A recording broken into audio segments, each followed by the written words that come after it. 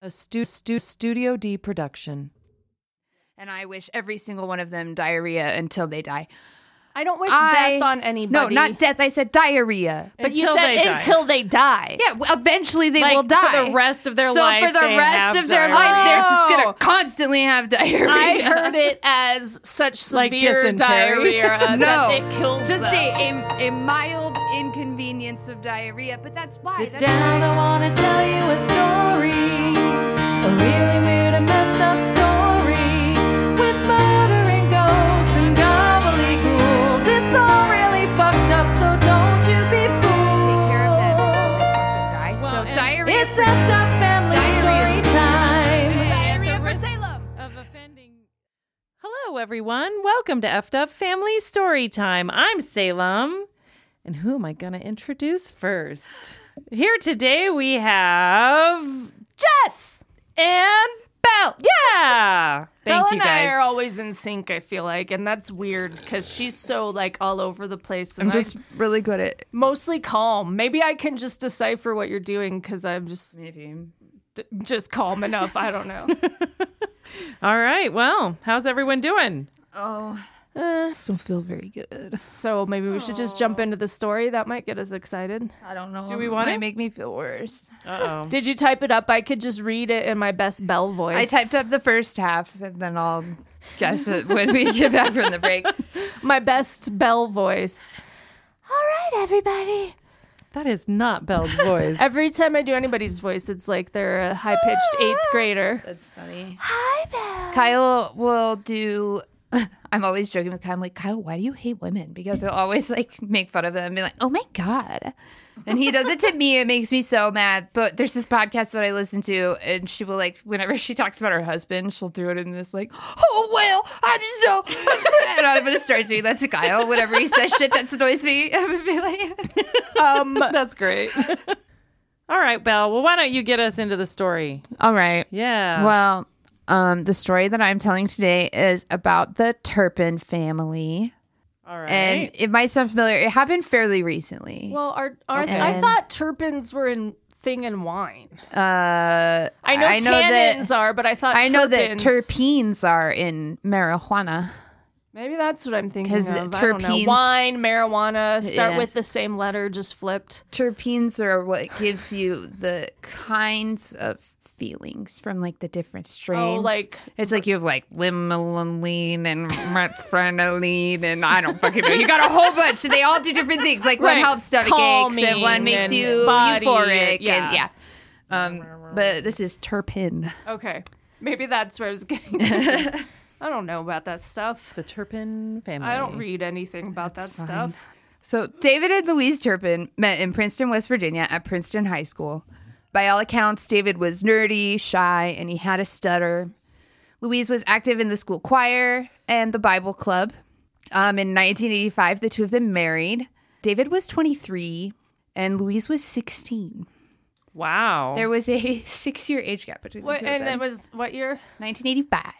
Still gross, but Gross. more common in rural Doesn't matter. areas. Fucking gross. I know, but more common in rural areas back then. She probably still had to get permission from her parents. Yeah, her parent, but a lot more parents gave permission. Think about it.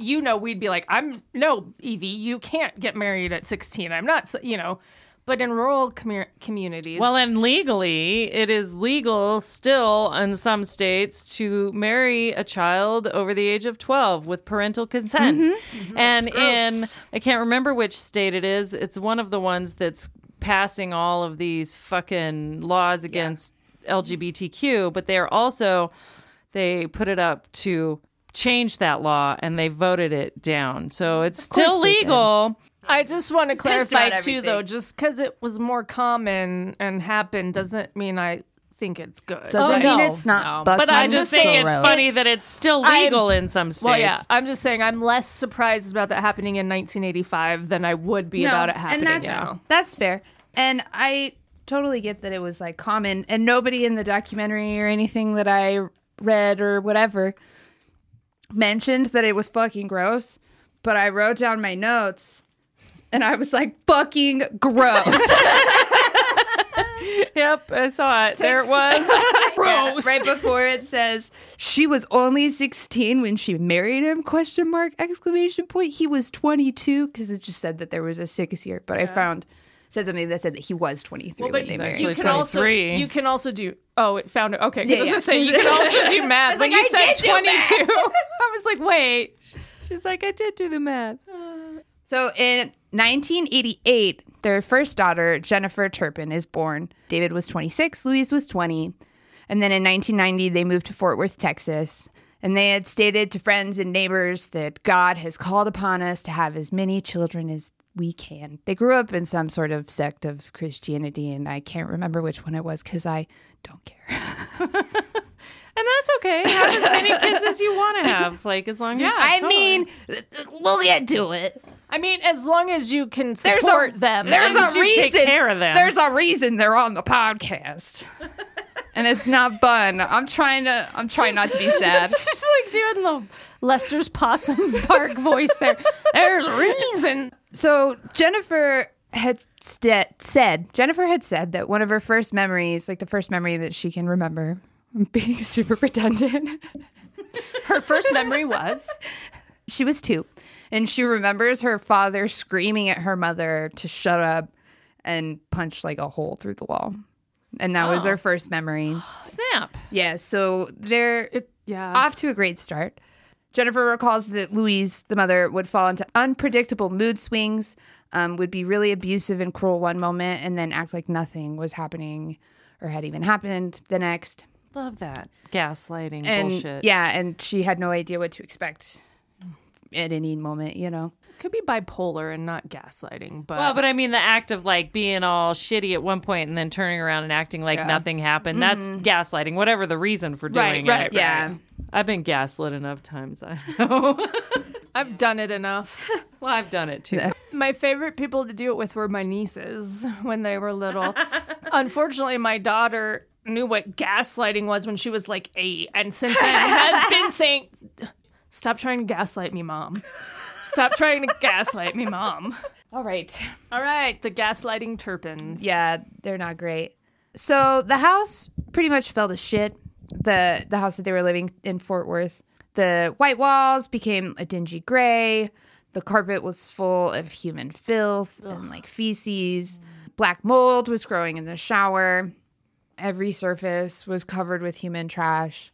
It really just seemed like a big hoarder situation, and none of the houses that they had ever lived in were at any point like habitable. And where was like this house? This house was in Fort Worth. In Fort Worth, okay. And they moved there in 90? They moved there in 90. And did they just have Jennifer at that point? I don't know the exact dates. So they would end up between 1988 and 2015 to have 13 children. Holy moly. 10 girls and 3 boys. Did they have a reality show on TLC? No. So Jennifer ends up going to elementary school. She recalls having trouble making friends. She was rarely bathed. Her clothes were always filthy. And she, in an interview that I watched, had mentioned that like the stench of the house would like cling to her and was like impossible to get rid of. So even if she were to be wearing clean clothes, like she would leave the house and just smell. She was teased until the 3rd grade.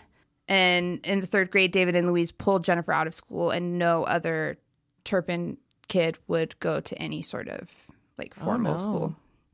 So in 1999, the family moves to Rio Vista, which was a rural town in Texas. The children were not allowed to go outside. David and Louise required the children to call them mother and father, and the abuse was escalating quickly. The children were beaten with belts and sticks. They were stuffed in dog kennels or homemade cages when they misbehaved. David and Louise consistently justified their actions with the Bible, and the children lived in terror of being beaten to death because they would say that, like, the Bible gives us the right or whatever to end your life if we wanted to. They were essentially threatening them with that. In 2006, David and Louise moved all of their children that they had at that point into a trailer behind their rural home, and they left the children to fend for themselves. They would drop off weekly groceries, but it was never enough for all of the children. Jordan Turpin, who's another daughter of David and Louise, was 6 at the time, and she recalls having to eat ketchup, mustard, and ice just to keep from starving to death. Oh, that's so sad. Jennifer, the oldest, was made to discipline the children while her parents were away and was forced to put them in cages and to beat them however her parents saw fit. I'm not sure what David and Louise were doing while this was happening, but there were reports of them living in motels, and they had posted photos during this time of them like out partying and, you know, just doing whatever. I did see a report saying that they took the 2 youngest children with them, but I only saw it in one place, so I don't know how accurate that is. But most of their children were just in this trailer, not allowed to go outside, not allowed to talk to anybody, starving to death. Locked in cages. Yeah. No, their story's fucking disgusting. In 2010, the Turpins moved to Paris, California, where they would live until 2018.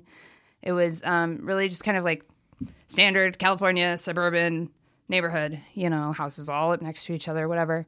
Oh, I didn't mention this before. So David, first, he graduated from Virginia Tech after getting married and stuff, and then started working at Lockheed Martin. And then after he moved to Paris, California, he started working at Northrop Grumman. So he was like a software engineer, I think, made tons of money working for those companies, right? He like had a new Mercedes and had like a vanity plate on it. It was DL forever. And I saw 2 conflicting reports that it was David and Louise forever, but the couple also loved Disneyland. And so they were like, could be Disneyland forever. I don't know. That's funny. There were photos because the children were allowed to go out periodically. And so there were photos of them. Like occasionally they would get everybody together and go on like an outing or whatever. Take a bunch of pictures as if to prove like, oh, we have one big happy family. There's like photos of them at Disney World. And I saw this video where they had like a vow renewal in Las Vegas and all of the kids were there and like dressed up. And it's like the only time that the kids were like allowed to bathe. They weren't allowed to talk to any strangers while they were out. They would rehearse like the things that they were allowed to say, like, oh, if they ask you what grade you're in, you have to tell them this. If they ask you this or say this to you, you have to respond with this.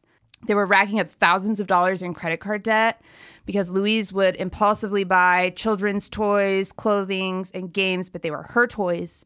The kids were not allowed to touch them. The kids were wearing these filthy clothes that they hadn't been, you know, had been wearing for months at a time. And brand new clothes were hanging in the closet with tags still on them. Completely unopened board games and toys that the kids were not allowed to touch, just like all over the house. David filed for bankruptcy, leaving the children to eat bread and peanut butter. Very rarely they were allowed to eat fast food or frozen food, but 90% of the time they were eating bread and peanut butter. How did he blow through all that money if he was making such good money? They would just spend it. Thousands of dollars on just like bullshit. And they would blame the children for the reason why they couldn't afford food because the children would steal food. They had their fridge like full of frozen food that only they were allowed to eat. And Jennifer prepared them their frozen food every night and then fed her and the rest of the kids peanut butter and bread. And the blinds were to stay closed all the time. The children were on like an opposite sleep schedule where they were awake through the night and slept during the day. They weren't allowed to look outside. They weren't even allowed to stand up unless they were given permission. Jordan, the younger of the 2 sisters that I mentioned, because I think 4 of them, are still underage, and so their information isn't out there. And then a lot of them have chosen to stay. Yeah. You know, I haven't gone and like tried to search them out. So it's Jennifer's the oldest girl, and then Jordan is the other girl who's come forward. And then there's the oldest boy. Josh. Yeah, I think so. I think it is Josh. When you got to a certain point, I was like, oh, I know. I have seen a little about this. So yeah, Josh, I think, was the oldest brother that came out. But he hasn't like come out on video, but he did give a statement in the documentary that I watched. But so those are the 3 of whose names I know. But Jordan had like a little Barbie doll that had like a little recording camera inside, and she would use it to kind of document the state of the house, how filthy everything was. Videos that showed the unopened toys and games and clothes. Videos that showed the full fridge. Because the children were not enrolled in any sort of school program, there wasn't any way for anybody to kind of monitor any sort of like symptoms of abuse or anything like that. Yeah. And David had filed for the Sandcastle Day School, which was the fake homeschool that he had filed, where he was listed as principal and Luis was listed as the teacher.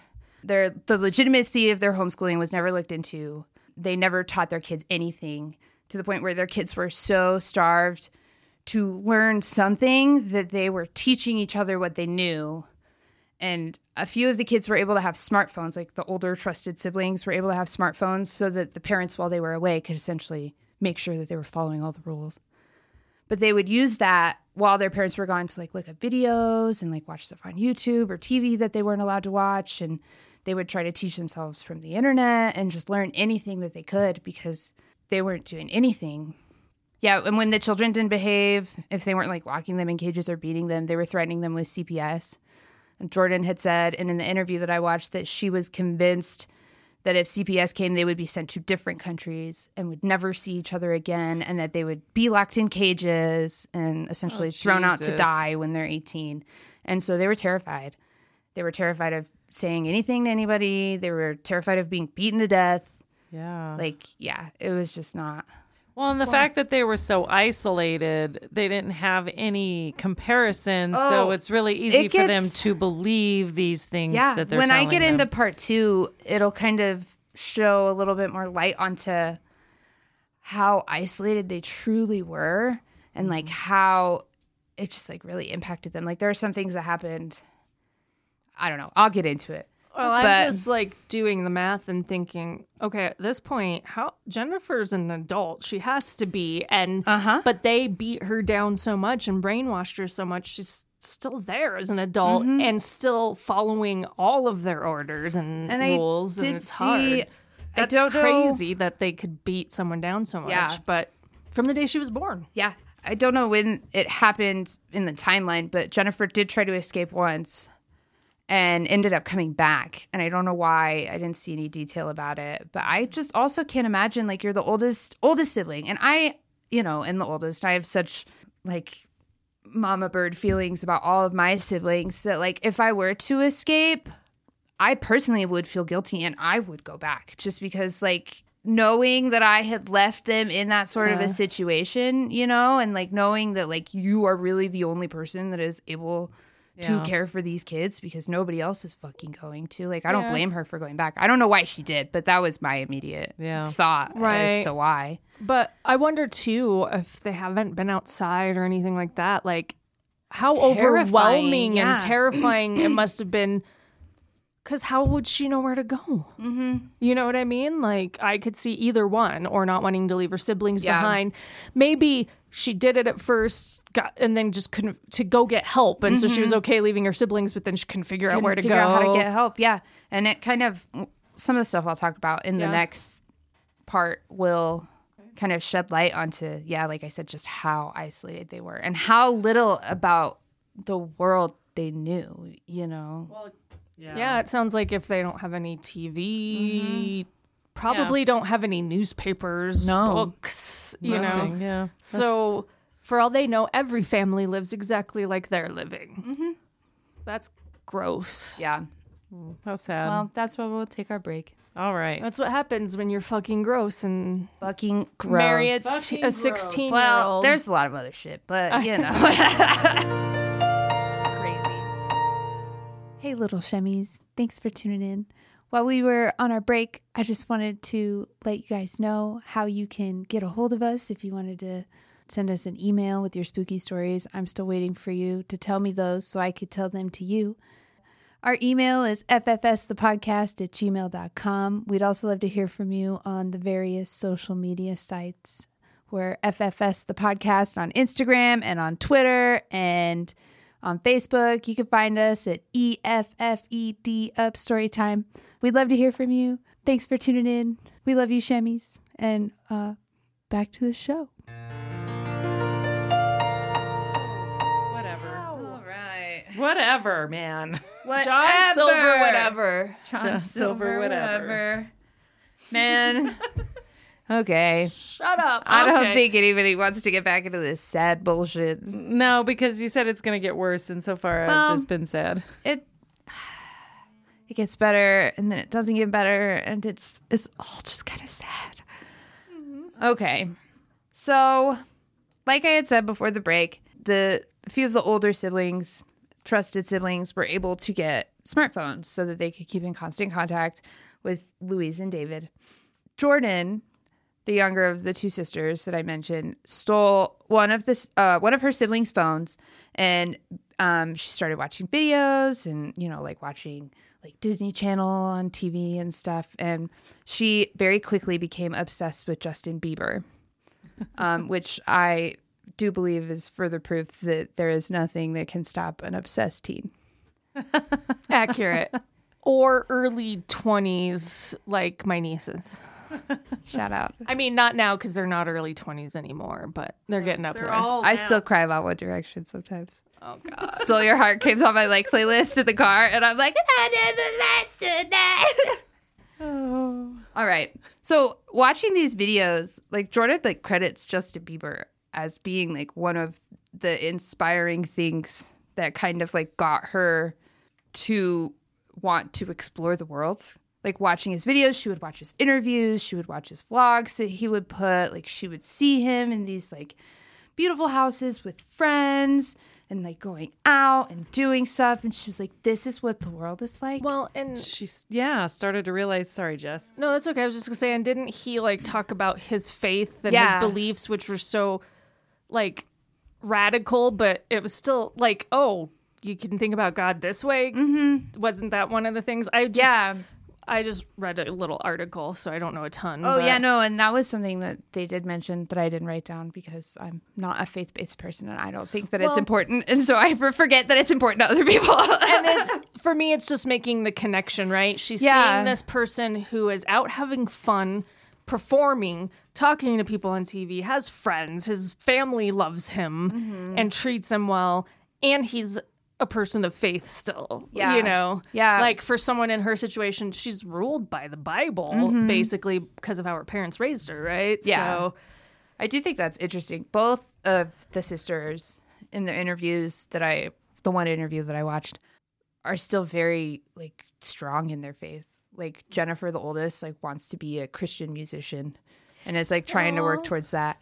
And I didn't really make that connection until now, just that like, it's interesting to me. So many people, I think, that are in a situation like that would like turn away from God, having it been used against them for decades. Yeah. But both of them are so strong in their faith and use that as like such hope. I don't know. It's just interesting, especially as somebody who doesn't have that kind of connection, I guess, as somebody who's not religious. And, it's, I don't know. It's also a situation where like you have... For survival, they have to find something to believe in. Yeah. And maybe in the beginning it was, well, if this is God's will, whatever they're saying, I have to deal with it because it's God's will. But you can then learn that your interpretation was not quite accurate and still have faith, Yeah. One thing that I thought was interesting was that Jordan would watch these Justin Bieber videos and try to use it to improve her vocabulary because they had no education except for what Jennifer, the only kid that was in school, was able to teach to her younger siblings. Yeah. Could they even read the Bible? Probably not, huh? So I don't know. Jordan did say that she knew the alphabet, and I think that they practiced reading. She said that Jennifer taught her vowels. Well, I feel like they had to have been able to read a little bit because Jordan was using the secret phone that she had, and she, was recording videos of herself singing and posting them to like YouTube and social media, trying to just like communicate with anybody. And she started talking to a few people and began uploading more videos in secret. And one person commented asking why is this kid always inside and up at night? And Jordan like commented back and kind of briefly explained the situation that she was in. And the commenter told her that it wasn't right and that she should look into trying to get somebody to help her. And that was one of the first times that she was ever validated in her thinking, like, this isn't right. Like, it's not what normal. We're doing here isn't normal. Yeah. And it was, that was the first time that anybody has ever been like, hey, like, what you're going through is kind of fucked up. Like, And at this point, the parents weren't living with them, right? They were living somewhere else. I think they were. I think that they would just like leave a bunch because I think they still partied and they still went out and did stuff. And I think the kids were home alone. Gone. Yeah. Well, because this is after the trailer when they moved to Paris. They're in California. So they're in a house now that you were saying, like in that subdivision. Okay. Yeah. But yeah, when you said that when they were in the trailer, the parents just took off. Gone. They would drop off groceries weekly, and they would just thinking about that. They're like they had to sleep all day and be up all night, but the parents were never there. So the parents were out all night, and that's all. That's just what I was trying to. I think at this point in time, that she was alone enough that she could do the videos and stuff like that. Well. Didn't she lock herself in the bathroom? Yeah, she would lock herself in the bathroom. Oh, okay. So she was hiding so that people, I mean, I'm sure they weren't there all the time, but I think they were there more at this point. Yeah. Weren't they?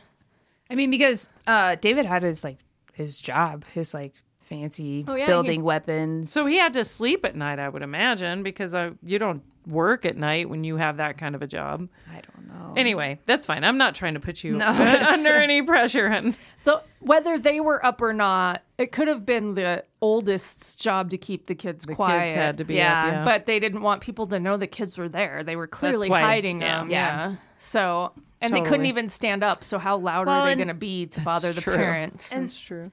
Jordan had mentioned, because I think I skipped over this part in the last section, but because when the parents would leave, they would open windows and they would kind of be rebellious, and Jordan is convinced that the neighbors had to have known that something was going on, and you would think so. I kind of almost holds a little bit of resentment for nobody even attempting to check in.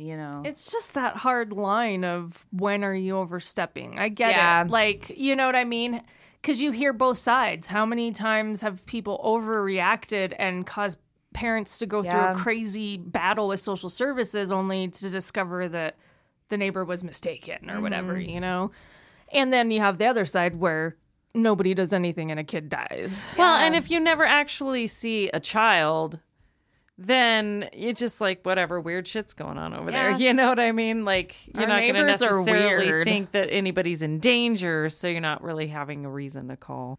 In 2015, Jordan gets caught watching a Justin Bieber video, and Louise chokes her. And Jordan said, I wrote this down, a quote, I thought that I was going to die that day. She kept having nightmares that she was killing me.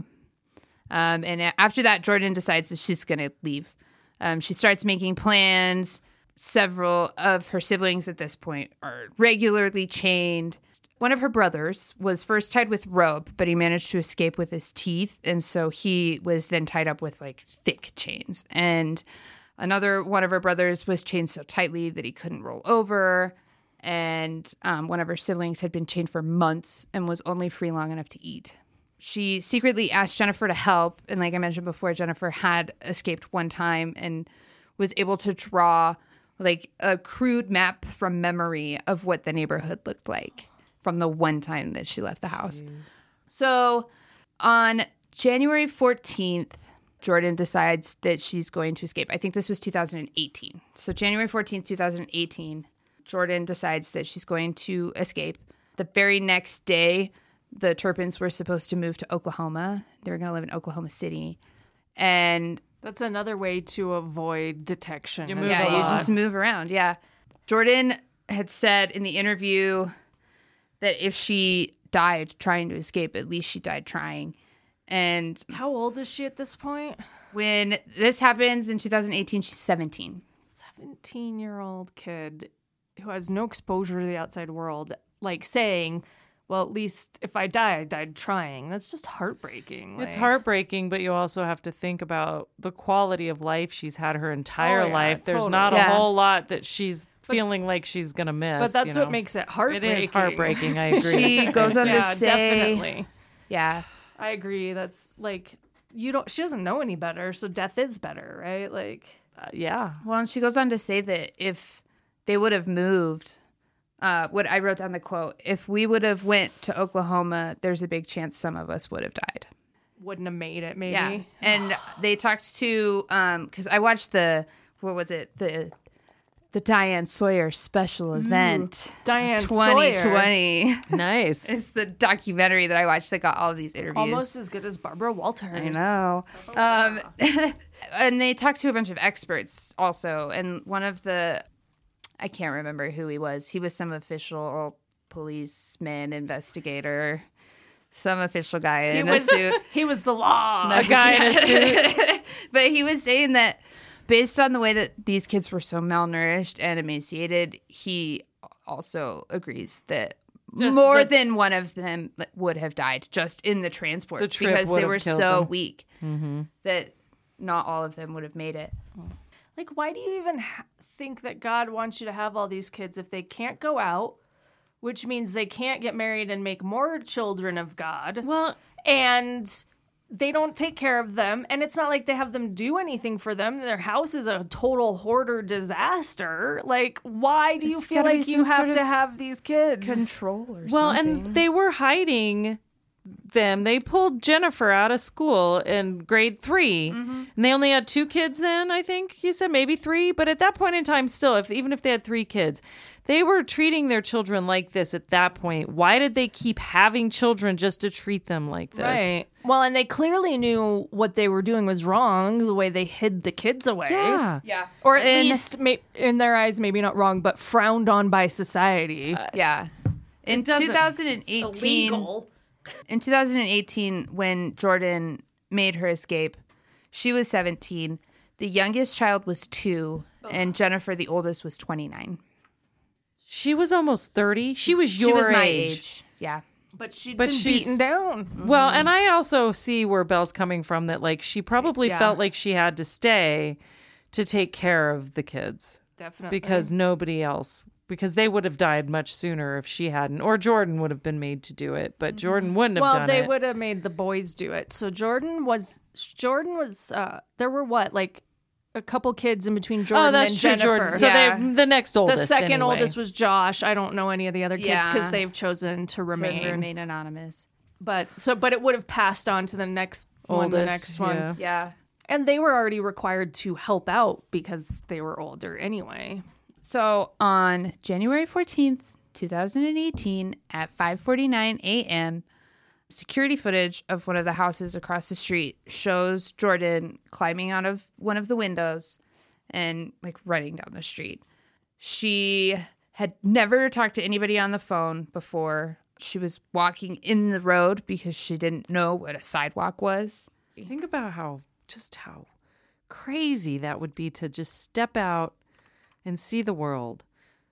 Never having experienced the river of only stone. reason why Jordan even knew to call 911 was because of the 1989 reality TV show Cops. Viewer discretion is advised. I just wanted to play the theme song. But because they would answer, they would say 911, what's your emergency? That's how she knew. She didn't even know how to call 911. There was no way for this girl. Her parents had completely isolated them from everything to the point where she didn't even know how to call 911. Jesus.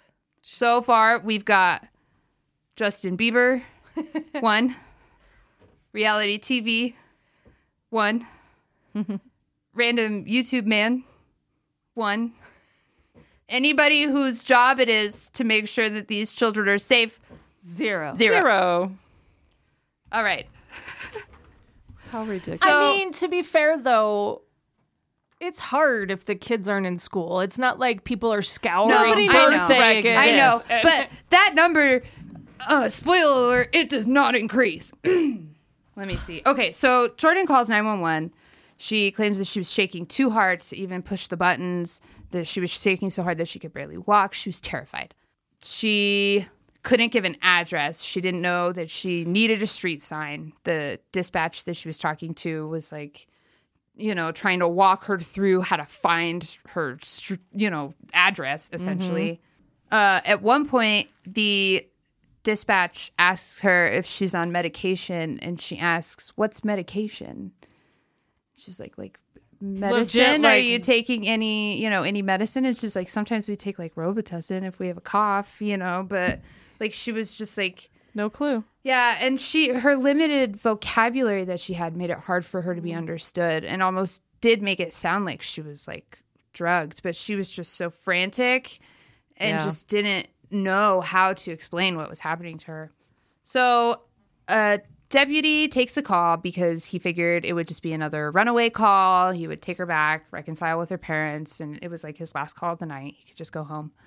How wrong he was. Oh, yeah. So he meets with Jordan, and Jordan explains what's happening. She, like, tells him that she has multiple sisters and a brother that are chained to the bed, and he asks her, do you have pictures of that? And Jennifer had suggested that Jordan get pictures of everything before she leaves so that she has proof if they ask. Smart lady. Yeah. And so Jordan asked her sisters if she could take a picture of them, and they consented, and she took the photo. The fact that she asked. Yes, I was going to say, that's crazy. Like, I would just be wow. snapping pictures of shit. Yeah. I know. I wouldn't have asked you guys if you cared if I took your picture. I'd be like, I'm taking your picture to show the Evie cops. just takes a picture of me and will send it to me anyway. Yeah, I know. I won't even know she took it till I get a message. She's the worst. So she talks to the deputy. Deputy's name is Anthony Kalachi. And Jordan shows him the photos. And so he calls for backup. He puts her in the back of his car. He's trying, being really friendly. He mentioned when he was interviewed for the 2020 that I watched, he was saying that he really wanted to try to show her that, like, the world isn't a bad place, And so he was trying really hard to, like, calm her down. And he asked her if she wanted to go up to the house when they, knocked on the door or whatever, and she was terrified. Like, she stayed in the car. I fucking wouldn't either. Lock me in this car, bitch. Lock the doors. Like, so at one point he asks, "What's the worst thing they've done to you?" And Jordan says, "Choked me on the bed." And Kalachi asks if she called the police, and she said, "This is the first chance I've ever had to get a phone." And then she casually remembers that one of her brothers is tied up. Like, she's so desensitized to it. It's just like, oh, by the way. because it's like an everyday occurrence. It's got to be hard to keep track of who's chained right now and who's not. Well, I did see this. I don't know how well they could read. I mean, she was communicating with somebody on the internet, but when Kalachi asked Jordan to spell her middle name, which was Elizabeth, she couldn't spell it. One thing that is really sad about this, there's a lot of things that are really sad, but kind of going back to Jordan's like limited vocabulary, she didn't know what bruises were. And she was pointing out the bruises on the photo. And what did she say? It's like, that's where it got in on him. That's where it gets in on him. Oh, those are the places that make in on them, is how she described it. Those are the places that make in on them. Like pressed in on them? Like where the bruises because were. of the chains. She didn't and know. Stuff, yeah. At 7:23, Kalachi had the backup that he needed, and they pulled up on the house about an hour and a half after Jordan escaped. The deputies did not need a warrant because they had reason to believe a child was in danger. Because they had pictures, right? Yeah. They knocked on the door for 2 minutes and 10 seconds before somebody opened. And it was, very significant reason to believe that they were using this time to unchain the kids because the girls in the pictures, when the deputies went in, were no longer chained. But they were chained in the picture? Mm-hmm. Oh, okay. So after 2 minutes, Louise and David finally open up, and the police reveal that they're doing like a welfare check. They say that somebody in the neighborhood, they weren't being specific, they were like, somebody in the neighborhood made a call about a teen girl that's been running around. He was like, we don't know if it was the girl that made the call or somebody in the neighborhood. And Louise was like, did she say her name? Did she say her name? So 3 officers go into the house. David at one point is like, do you have a warrant? He was like, we don't need one. He just like pushes right past him. Nice. And because you don't for a child endangerment welfare check kind of thing. You don't have to have a warrant. So Louise tries to follow the cops in, and they are, like, ma'am, can you please go back to the front door? Like, she's like trailing behind them. She tries to make the excuse before they come in that the house is a mess. They're getting ready to move, and it's like, it's filthy. Like the body cam footage, like the house is just disgusting. I don't know how they were going to move that day because just leave it all yeah, there. probably just leave everything. So they go into the bedroom. They find that the girls that were chained up in the photo are unchained. One of the officers is in the room with the girls, and then the other officers are kind of, like walking around. One of them has the David and Louise at the front door. One of the officers notices, like, kind of by where David has been standing the whole time. And then there's also a bunch of boxes, like, pushed over. They were, like, hiding a bedroom. And there were 3 boys in the bedroom. One was chained up at his ankle and his wrist. And they were arrested on site. The cop that went into the bedroom with the girls, he was able to convince them to show him where they had, like, put the chains, like, where the chains were. And they directed him into the closet. They were right there on the floor. And so he found those chains. As the cops are walking David and Louise to their car, to the cop car, the deputy asks, like, are there keys for the chains? Because the 2 little boys are chained up still and they can't find the keys. And this is so ridiculous. Louise goes, yeah, the older kids can get them. And then she goes, is that what this is all about? Like, she has no fucking clue. Yeah. Oh, my God. All 13 children are taken to the hospital. Good. That's mental illness there in its finest. Yeah. And I didn't look all into it that much, but there is some history of abuse from Louise. She was trying to get her charges dismissed for histrionic personality disorder. Her sisters and her mother all suffered ongoing sexual abuse during her childhood from someone that they trusted. I didn't get any information. And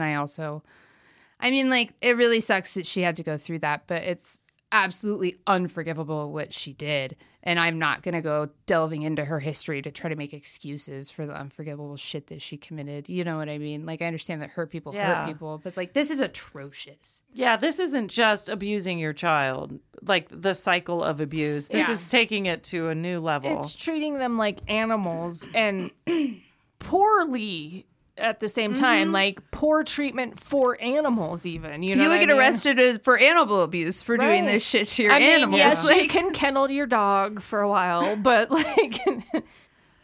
treating them worse than you treat an animal. Yeah. I mean, even just like starving your animal like that is like, I didn't write this down, but in the hospital records, they said one of the 12-year-old girl's arm was so emaciated it resembled closer to a 4-month-old's.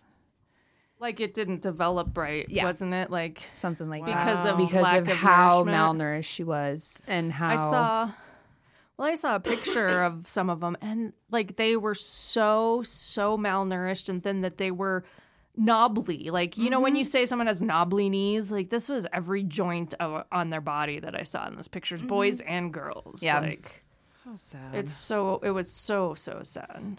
The judge rejected the proposal, saying that Louise was too dangerous to be out in society and tried her regularly. Both David and Louise pled guilty with no trial. I did see some video footage from their trial. A few of their younger kids wrote letters saying that they forgave them, and they read them and they cried. 2 of their oldest children faced them in court, so Joshua and Jennifer both gave kind of their testimony in court. I did write down one thing that Louise said because I just, like, this woman, I don't know. She said, I don't want any of my children to be hurt or sad by this, and I want them to know mom and dad will be okay. I don't think they care. No, and that's like, she said that. I was taking a bath doing my research. She said that. Kyle's asleep. I was like, oh my fucking God. And I paused it and I like furiously scribbled down. I was like, this bitch. Yeah. I'm sure a couple of them would like to know that you're not fucking okay. I don't know. No shit. Maybe not, because they're all very faith-based and forgiveness and everything. But I don't think that was their primary concern. Well, and that was what she was concerned about. She was like, I don't want any of the kids to be hurt or sad by this experience, not by what I did to them, but by me getting thrown in jail. Gaslighting at its finest. Didn't she say something like, and I know they'll come back to me eventually, or something weird like that? Like something, she had said something in some statement that she wrote or something about how when the kids come back to her, she promises that there won't be any chains this time or something like that. Yeah, like just the belt and no food and when they apologized, Jennifer said that she couldn't believe their sincerity, whether they were sincere or not. Like, they had proven enough times to be untrustworthy that she just couldn't trust them anymore. They were sentenced to life. Good. and here's where it gets fucking sad again, because there were a number of agencies in California that completely dropped the ball.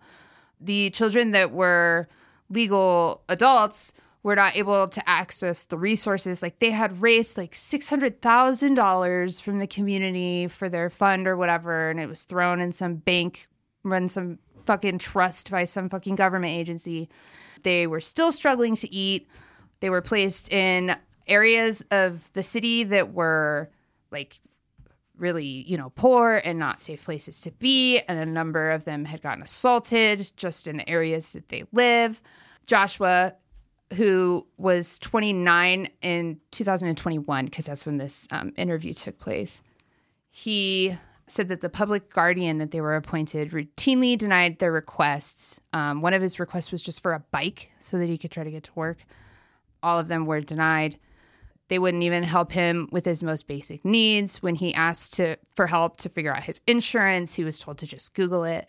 And this is a kid that has no formal education. Right. He may be at 29. the time 26 or whatever. Yeah, but he doesn't know. He might as well be 5 when it comes to the world. Oh, Google it. Yeah.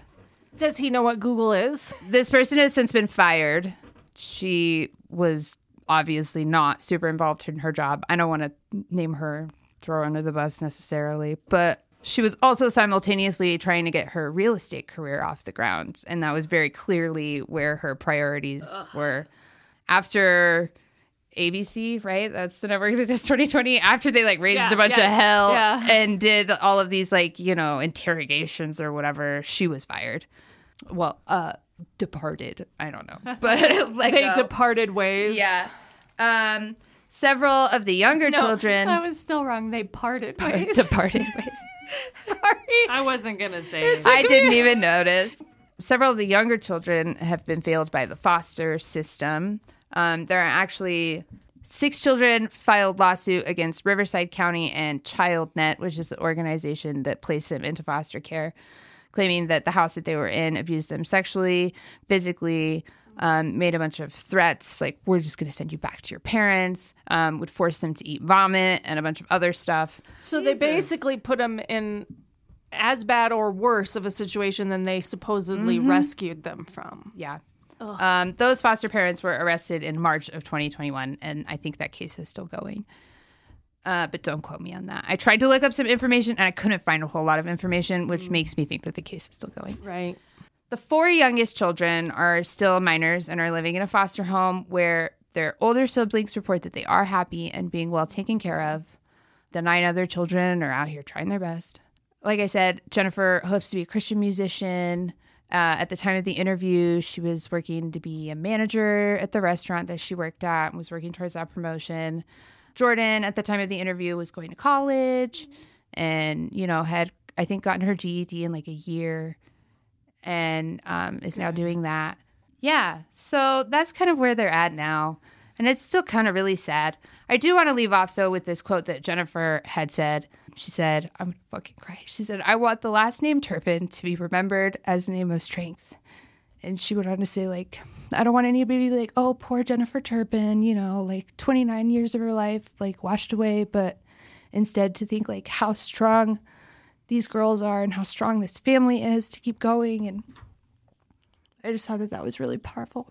Well, and I'm so glad that the older siblings get to see the minor siblings still, oh, yeah. They all meet constantly, and they're all able to still communicate, and they hang out, and they all get together. Didn't a stuff. couple of them end up homeless for a while, too? Couch surfing. Because the system failed them and didn't give them the resources they needed to come out into society. I tried to look up information about that because this interview did happen a couple of years ago, and I couldn't find any updates, so I don't know. Well, I mean, the siblings want to be anonymous. Yeah. Oh, yeah.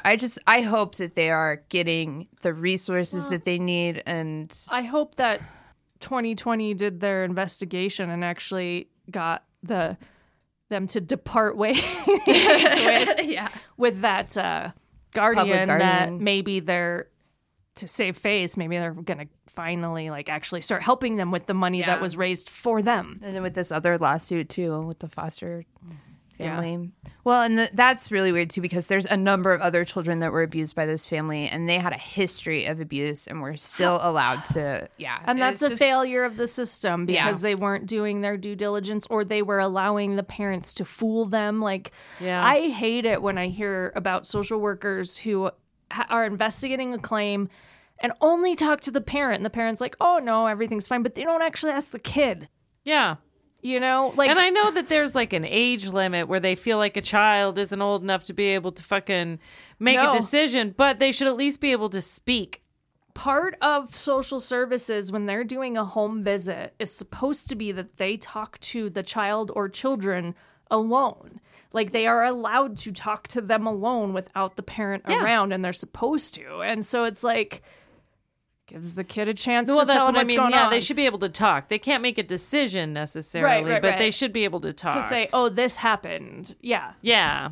But also their caseload. Like, a supervisor in a social services department is probably overseeing almost 200 cases at a time that they're having to make sure their individual social workers, who are probably each handling 30 to 40 of them, are doing everything right. It's a failure of the system. Well, it's like any system. I mean, I don't remember what documentary I was watching, but they were interviewing a public defender or something, and he was talking about how at one time he will have 50 to 70 cases that he's working on. It's ridiculous. It's stupid. How can you accurately make those kinds of calls? I mean, you're drained, you're tired, you're going on how many home visits every single day, plus having to get your paperwork in. Like, you're going to miss things. It's the same idea with cops, or even, like, specifically detectives. Like, nobody is ever just working one homicide if they're a homicide detective. Like, they could have 10. How are you supposed to solve and keep all these different lines of clues and investigation straight when you have that many? You have to prioritize, and people fall through the cracks. And it's just sad. Yeah.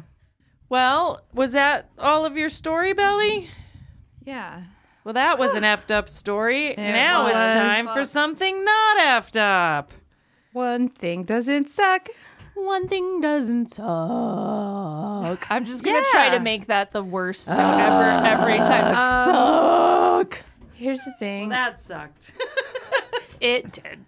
Okay. This rooster has fallen madly in love with a disabled hen named Basil. This is Shrimp, the rooster, and he's fallen madly in love with this disabled hen, Basil. Shrimp and one-legged chicken Basil live together in their own enclosure made of mats and baby gates at the Here With Us Animal Sanctuary in Shermansdale, Pennsylvania. Aww. Basil was taken in as part of a large-scale chicken rescue, and Shrimp was saved just one day before his euthanasia date. The two have been living in the same sanctuary for 18 months, but it wasn't until October last year that they met and clicked. In October 2022, Basil had to have one leg amputated due to an infection and had to be brought inside for her safety. Around the same time, Shrimp was brought inside because he was being bullied by the other chickens in the coop. This is when romance blossomed. And although Basil took a little longer to warm up to Shrimp, the pair are now a solid couple. Now they give each other treats, dance for each other, and even refuse to go to the vet separately. He was so interested in her through the baby gate and did a little dance as soon as he saw her. Amanda Clark, founder of Here With Us. It's hard to believe their love is real unless you see it. Shrimp is very affectionate towards Basil and gets very excited to see her whenever they are separated. Adorable. I love happy animal. I know. Shit. That's so cute. Do you think she prefers Basil or Basil? I always go with Basil. Is that wrong? Basil. I tend to go with Basil, but that's only because you watch too much Sherlock Holmes. Well, my formative years were built on The Great Mouse Detective, and he was Basil of Baker Street. Basil of Baker Street. It wasn't Sherlock Holmes. It was The Great Mouse Detective. But it was But he lives at the mouse hole version of 221B, and Sherlock Holmes lives upstairs. That's right. I remember. I watched that movie so much that I still have like a lot of it memorized. I'm seeing visions of it right now. I've watched it so much with you. I know. I was good annoying. Memories. No, you weren't. It was fun. Has Hannah had told that story about bananagrams on the pod, right? Bananagrams. About that time that we went on that fucking road trip and we were just like not having a good time and we would like keep fighting, but then I kept pestering Hannah to like play bananagrams with me, and like Hannah was so furious. I feel like they've told that story on the podcast. I don't remember it. Kyle came home from Amazon yesterday with a free bag of bananagrams. Bananagrams. And I immediately texted Hannah. I was like, Hannah, will you play bananagrams with me? Did she yell at you? Didn't even fucking respond. Well, there you go. You got your answer. It's a fat no. My friend Steph had bananagrams for some reason, but promptly dumped the tiles out and used it as her pencil case from then on out. So she just had like the bananagrams banana, and it was her pencil case. That's clever. All right. Well, I think that's it then. It's time to go. Time to say goodbye. Goodbye, Shemmies. Unless you guys don't feel like we've been here long enough. No, I think we've been here long enough. I don't know if I can get up. I think I've fused with the chair. We love you. Long day, but we love you. And I have to go to the bathroom. Yes, Oh, we yes, we always do. Goodbye. We love you, Shemmies. Oh, shit. I haven't been recording this whole